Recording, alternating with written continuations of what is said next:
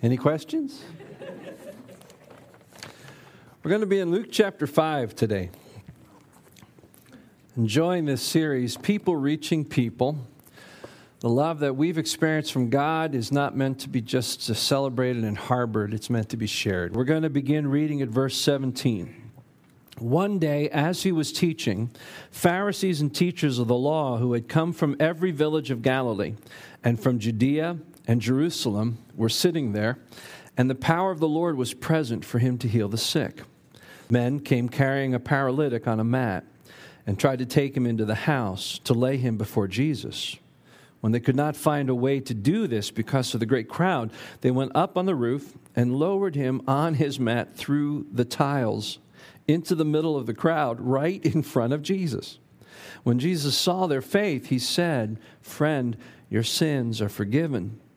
The Pharisees and the teachers of the law began thinking to themselves, "Who is this fellow who speaks blasphemy? Who can forgive sins but God alone?" Jesus knew what they were thinking and asked, "Why are you thinking these things in your hearts? Which is easier to say, 'Your sins are forgiven,' or to say, 'Get up and walk'? But that you may know that the Son of Man has authority on earth to forgive sins," he said to the paralyzed man, "I tell you, get up, take your mat, and go home." Immediately he stood up in front of them, took what he had been lying on, and went home praising God. Everyone was amazed and gave praise to God. They were filled with awe and said, "We have seen remarkable things today." Up until this point in the Gospel of Luke, Luke has given the most complete telling of the birth events of Jesus, to Jesus' early years as a child coming to the temple, and then John the Baptist, and then the baptism of Jesus. And then very quickly, we run through a couple of chapters that represent pretty much the first year of Jesus' public ministry. He's traveling, great things are happening, miracles are taking place. Jesus has demonstrated through the stories that Luke chooses to tell, so much more to tell. But through the stories he chooses to tell up until this point, Jesus has demonstrated authority over illness, our physical illnesses. He's demonstrated authority over the spiritual world. The demons flee and obey him. He's demonstrated authority over the physical world. So up until this point, Jesus has done a lot of pretty miraculous stuff. In this event now, we begin to see a set of characters set up to develop the plot going forward. Everything that happens from this event now begins at what we would call the second year of Jesus' ministry, which is known as the year of popularity. Great crowds. So many that Jesus often was not accessible, as these people had found. These men couldn't get their friend to Jesus without great effort. We also see those that are beginning to oppose Jesus step in. So what I want to do is I want to set up the cast of characters for you as we look at the events that transpire and what is set in motion now going forward. So we have this cast of characters. We first of all have a very large crowd. Jewish people, they were looking for the Messiah. They were excited about the miracles and the teachings of Jesus. There's this thought that perhaps this is the Messiah. Jesus has certainly claimed to be the Messiah.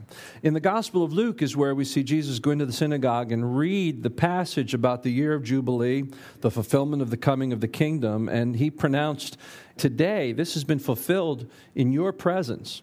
So make no mistake, Jesus had already by this point made claims to be the promised one that would usher in the kingdom, to be the Messiah. So I'm sure that word of that had come out.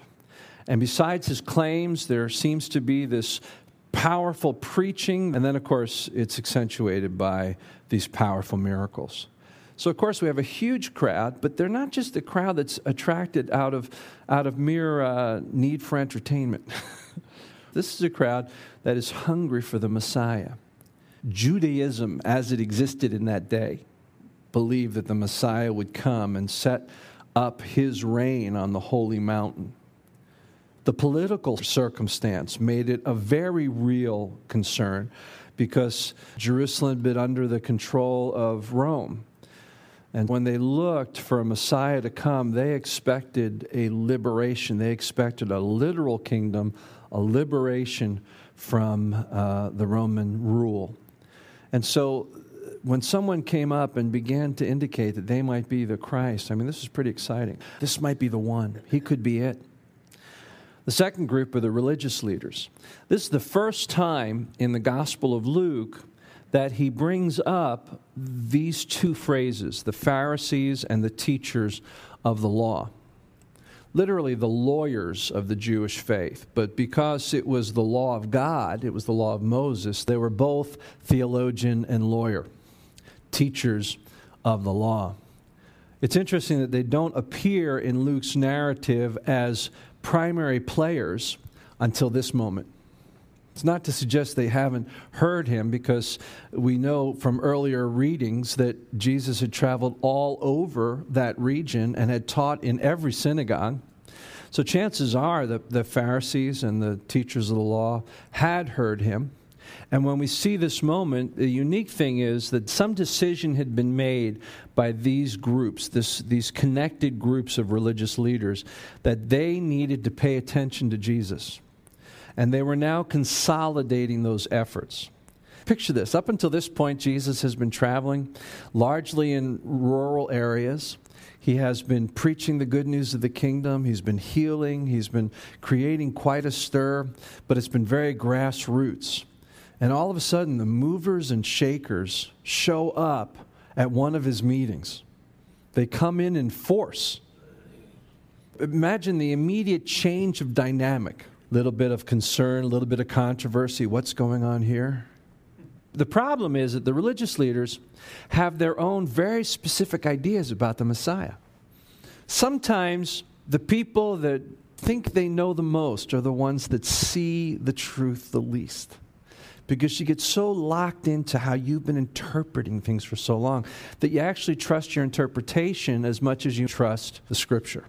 That's who the Pharisees and the teachers of the law present to us.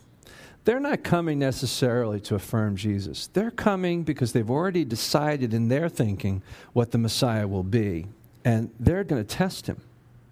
This is going to become a problem for them, because Jesus refuses to play by their interpretations, because Jesus is the real deal.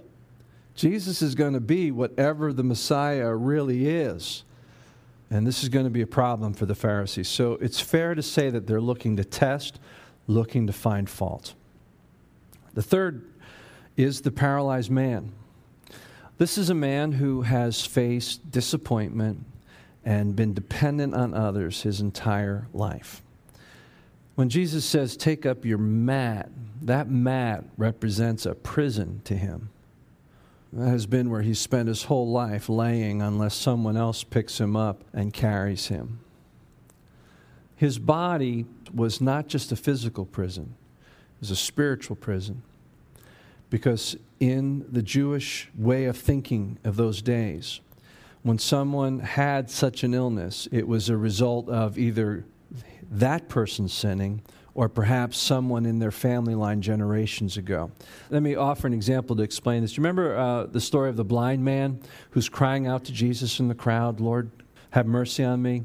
And the disciples of Jesus even are caught up with this way of thinking, because they turn and see this blind man, and their question is, Lord, who sinned, this man or his parents, that he was born blind? To us, that's odd.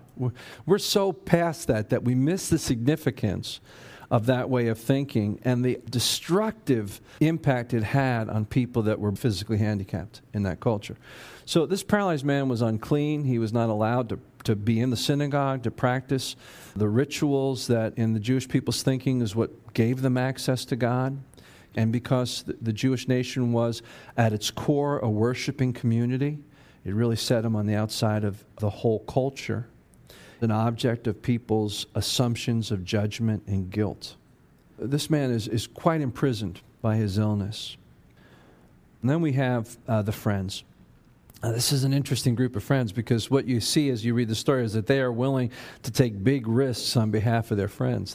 They take some huge risks here. I mean, think about it. They first show up, they think, we're going to take him to Jesus. Now, you have to be willing to think differently than the Jewish ideas about this man being under God's judgment just to believe that healing's possible. And imagine them coming and knowing that the room is filled with religious leaders who have been the ones that have espoused this whole idea of illness being part of God's judgment. So not only are they bringing this person to Jesus, they see the crowd. They know who's there. They know what the Pharisees and the religious leaders think of this paralyzed man, and therefore would think of them for daring to bring this man into their presence. Think about the potential anger of the homeowner, but they would go up and take the roof apart. Now, it's not quite like our roof. The homes were built in such a way that the pieces of the roof could be lifted. But just think of the effort of that. Somehow they not only got themselves up there, but got their friend up there. That speaks of a huge amount of devotion to this friend and a willingness to take the extra effort. Imagine the risk of their own reputation. Imagine the risk of going through all this effort and having their friend be disappointed again. Pretty big stuff. And the fifth piece of the cast of characters, of course, was Jesus. By this point, we see indication in all the Gospels that Jesus has been giving and giving and giving and is weary in well-doing. He often goes away and knows how to keep that pace of giving, but taking time to be in prayer. But we picture him so exhausted during this period that when a storm comes up at sea and the rest of the disciples are just trying to survive, Jesus is asleep in the boat. I think there's two factors. One, he knew he was in the hands of his Father. But second, I think he was exhausted. And now every move is being watched and analyzed by those who Jesus knows will be responsible ultimately for his crucifixion. Lines are being drawn. Every word that Jesus says is being measured. Every action is being watched. Jesus is weary and well-doing.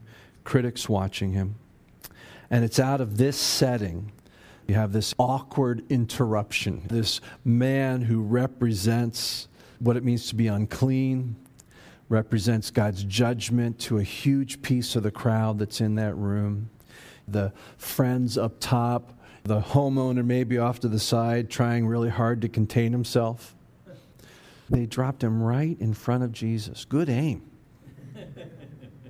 Here is this moment. What is Jesus going to do? He looks at this paralyzed man. He looks up at his friends. Maybe they're sweaty, dirty.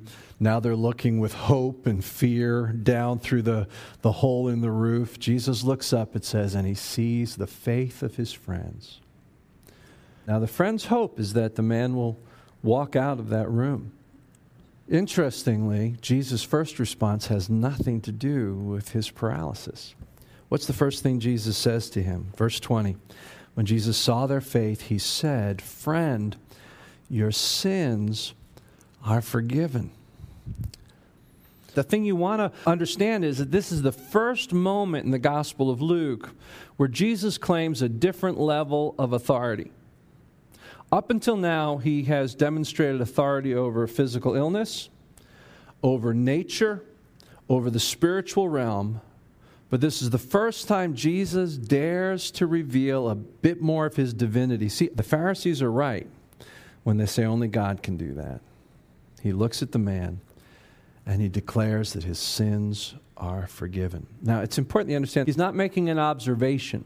The language there is Jesus pronouncing it as though he has the authority to dispel the sin.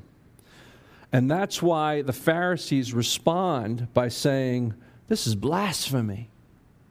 Because Jesus was forgiving him out of his own personal authority. That's really important. So we learn a couple of things here. One, Christ's concern was not just for the physical well-being of people. Even though up until this point, that is largely what he's demonstrated. His first concern is for the hearts, for the eternal well-being of people. He said, I came to seek and to save that which was lost. I think it's important for us to recognize that Jesus said, as the Father has sent me, I'm sending you. So as we look to be generous people, generosity itself never replaces what ought to be our primary concern, and that's for the souls, the hearts of men. That was Jesus' priority. It needs to be ours. being good to people is the right thing to do, but it's never a substitute to bringing them to Jesus so that they also can have their sins forgiven. I'm not sure that's what the 4 friends had in mind, but they got a bonus. Your sins are forgiven you. Look at how the Pharisees respond. Who is this fellow who speaks blasphemy? Who can forgive sins but God alone? Okay, so here we are. This is where the conflict is set up between the religious leaders and Jesus.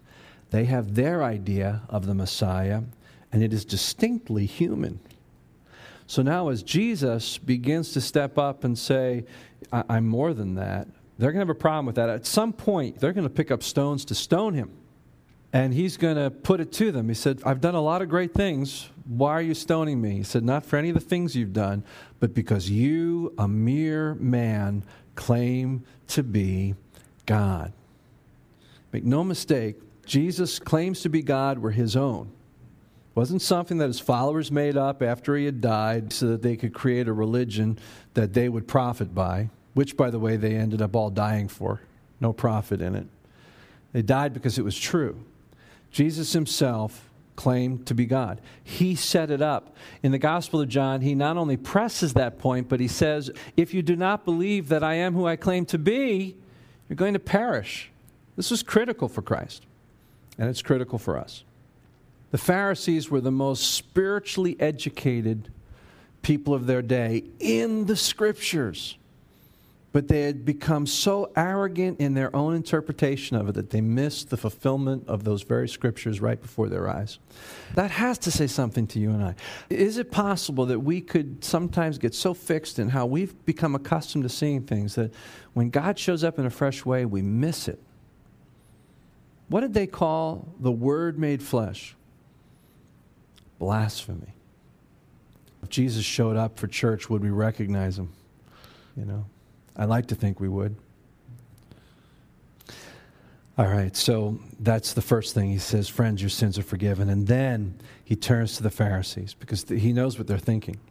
And he says, so what's easier, to say your sins are forgiven or to say rise and walk? You know, it's interesting. The commentaries are split on this. Some commentaries say, well, it's clearly easier to say your sins are forgiven than to rise up and walk. And others say, well, it's clearly easier to say rise up and walk than to forgive your sins because that requires divine intervention. I don't know. But I do know Jesus is saying, I'm going to prove to you that I have the authority to forgive sins. And he looks at this paralyzed man and he says, take up your mat. Stand up from your prison. Wrap it up like everybody else gets to do every single day of their lives, and go take it home and stick it someplace to store like the rest of the family does. You're free. Get up, take up your mat, and go home. So we have a miracle that changes everything. First of all, the paralyzed man, he's healed body and soul. Let me just go back and re-hit this idea of our concern for the souls of people, not just for the physical well-being. Bob Gus, our bass player, was over the house. David invited him over, and David grew up as a fan of Keith Green. I don't know anybody in their 20s who even knows Keith Green, let alone knows all their music. How many know who I'm talking about, Keith Green? Yeah, all the old hippies here. Yeah, all the old Jesus people. Powerful songwriter, but also a great preacher. And David was playing Bob one of Keith Green's sermons, and he was talking about the commandment to go and make disciples. And the thing he pointed out was that in the military, they have a standing rule that in the absence of any new orders, whatever the last order was that you receive, you continue that until you hear otherwise. And then he said, the last order that I remember we got from Jesus was go and make disciples. Go and be my witnesses in all the world around us. Those are the standing orders. They're for all of us. It was Jesus' heart. He demonstrated it with this man, and it was the last thing he told us to go and do. Seek the healing of people, not only physically, but spiritually.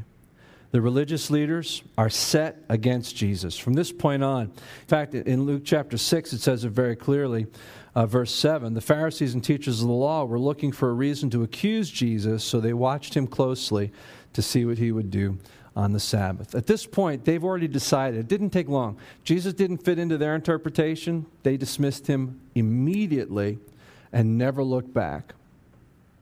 Remember, they were the religious elite of their day. You have the friends, thrilled, and the reward of their efforts. You have the crowd, amazed and giving praise to God. So when we look at this, what are the things we can learn about these four men that brought their friend to Jesus? And I just want to share three things that I want you to think about today. First of all, bringing a friend to Jesus is costly. It's not convenient. It demands setting aside our plans, our priorities, the normal things that fill our days, and it demands taking exceptional time and steps. It's costly. Bringing friends to Jesus is risky. If you're looking to stay safe, if you're looking to maintain the status quo in all of your relationships, bringing people to Jesus isn't the way to do that. But the status quo is death, not life. And then third, bringing a friend to Jesus is worth it. It is so worth it. Because Jesus changes lives. It's worth every bit of the effort. All of us, I think, know in our hearts that we're supposed to be about helping people come to Jesus. We know it's there, but never quite get to it. We don't quite get to it as churches. We don't get to it as families and as individuals. Every once in a while, we'll boot up and mention Jesus in some setting, and we feel somehow we've done something brave. But we all know in our heart that we're really not doing what Jesus had in mind when he said, go and make disciples. And I think most of us would love to figure out a way to do it. But what we want, I think, in our hearts is to do it without giving up anything, without any loss of time or reputation or resources. We want to do it in a way that somehow doesn't cost us when it costs Christ everything. And he turns to us and says, if you're going to follow me, you need to take up your cross. We need to consider ourselves dead, but alive to Christ. Is it worth it? It's absolutely worth it when lives get changed. When people encounter the living Christ, he's magnificent, he's glorious, he's life-changing. He's a defining moment in their life. Just like the Pharisees are going to go one way, paralytic and his friends are going to go another way. It's a defining moment. But God wants everyone to face that moment. It's our call. And we can trust Jesus to be who he is and to be glorious. And all the effort is worth every bit of it when those people have their lives changed forever. That's what we're about. We've set this vision up from our very beginning that we want to be a place that touches many, many lives for Christ. I'm wondering why you come. It's not a criticism. I assume the very best. I love you very much. But I wonder what keeps you coming every week. Is it more what you're getting from it? Are you blessed because you're receiving? And that's fine. We really want to grow together, and there's nothing wrong with expecting God to fill your bucket when you show up. But if that's all there is to it, then all we're going to be is another group that gathers for ourselves, for our good, for our family, for what we get from it.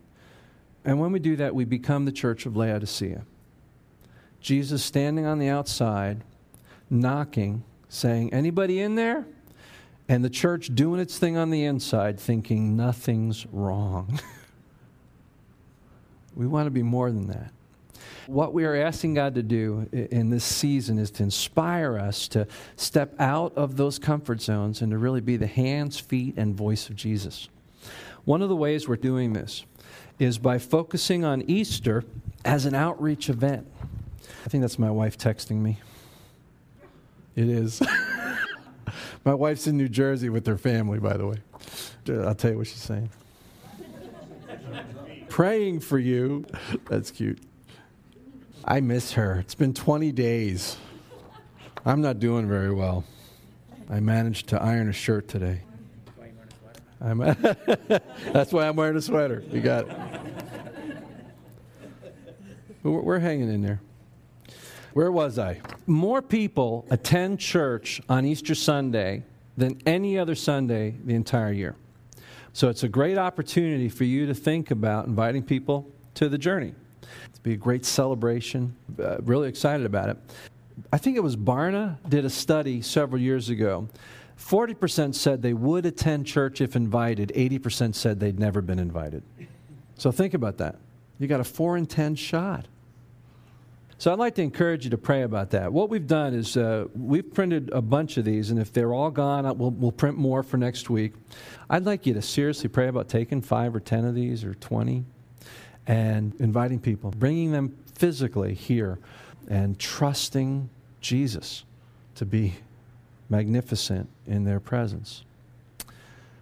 We're going to celebrate the Lord's table. Here we are celebrating the work that Christ did for us on the cross.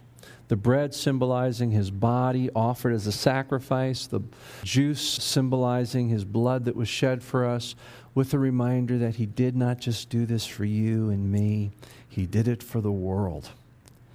And God wants them all to know it. So I'm going to invite you just to sit quietly for a few minutes, and as we prepare for the Lord's table, take some time and pray. And as you pray and remember the great gift of grace that God has given you, I'd like to ask you to think about the people around you who are in need of Jesus. And in the same way Jesus offered himself as a sacrifice for us, would you offer yourself to him as the instrument to reach out to them in love? And maybe mention specific people that you're praying about, that God's putting on your heart, that you're going to reach out with his love. You're going to be a real friend. Let's pray together. Jesus, you paid it all. We owe everything that we are to you. Help us, Father, as we celebrate this table, not to only receive it in gratitude, but to think of others who need to receive your grace. Inspire us, Father, as you laid down your life for us as an atoning sacrifice, to offer ourselves as living sacrifices for you. In Jesus' name, amen.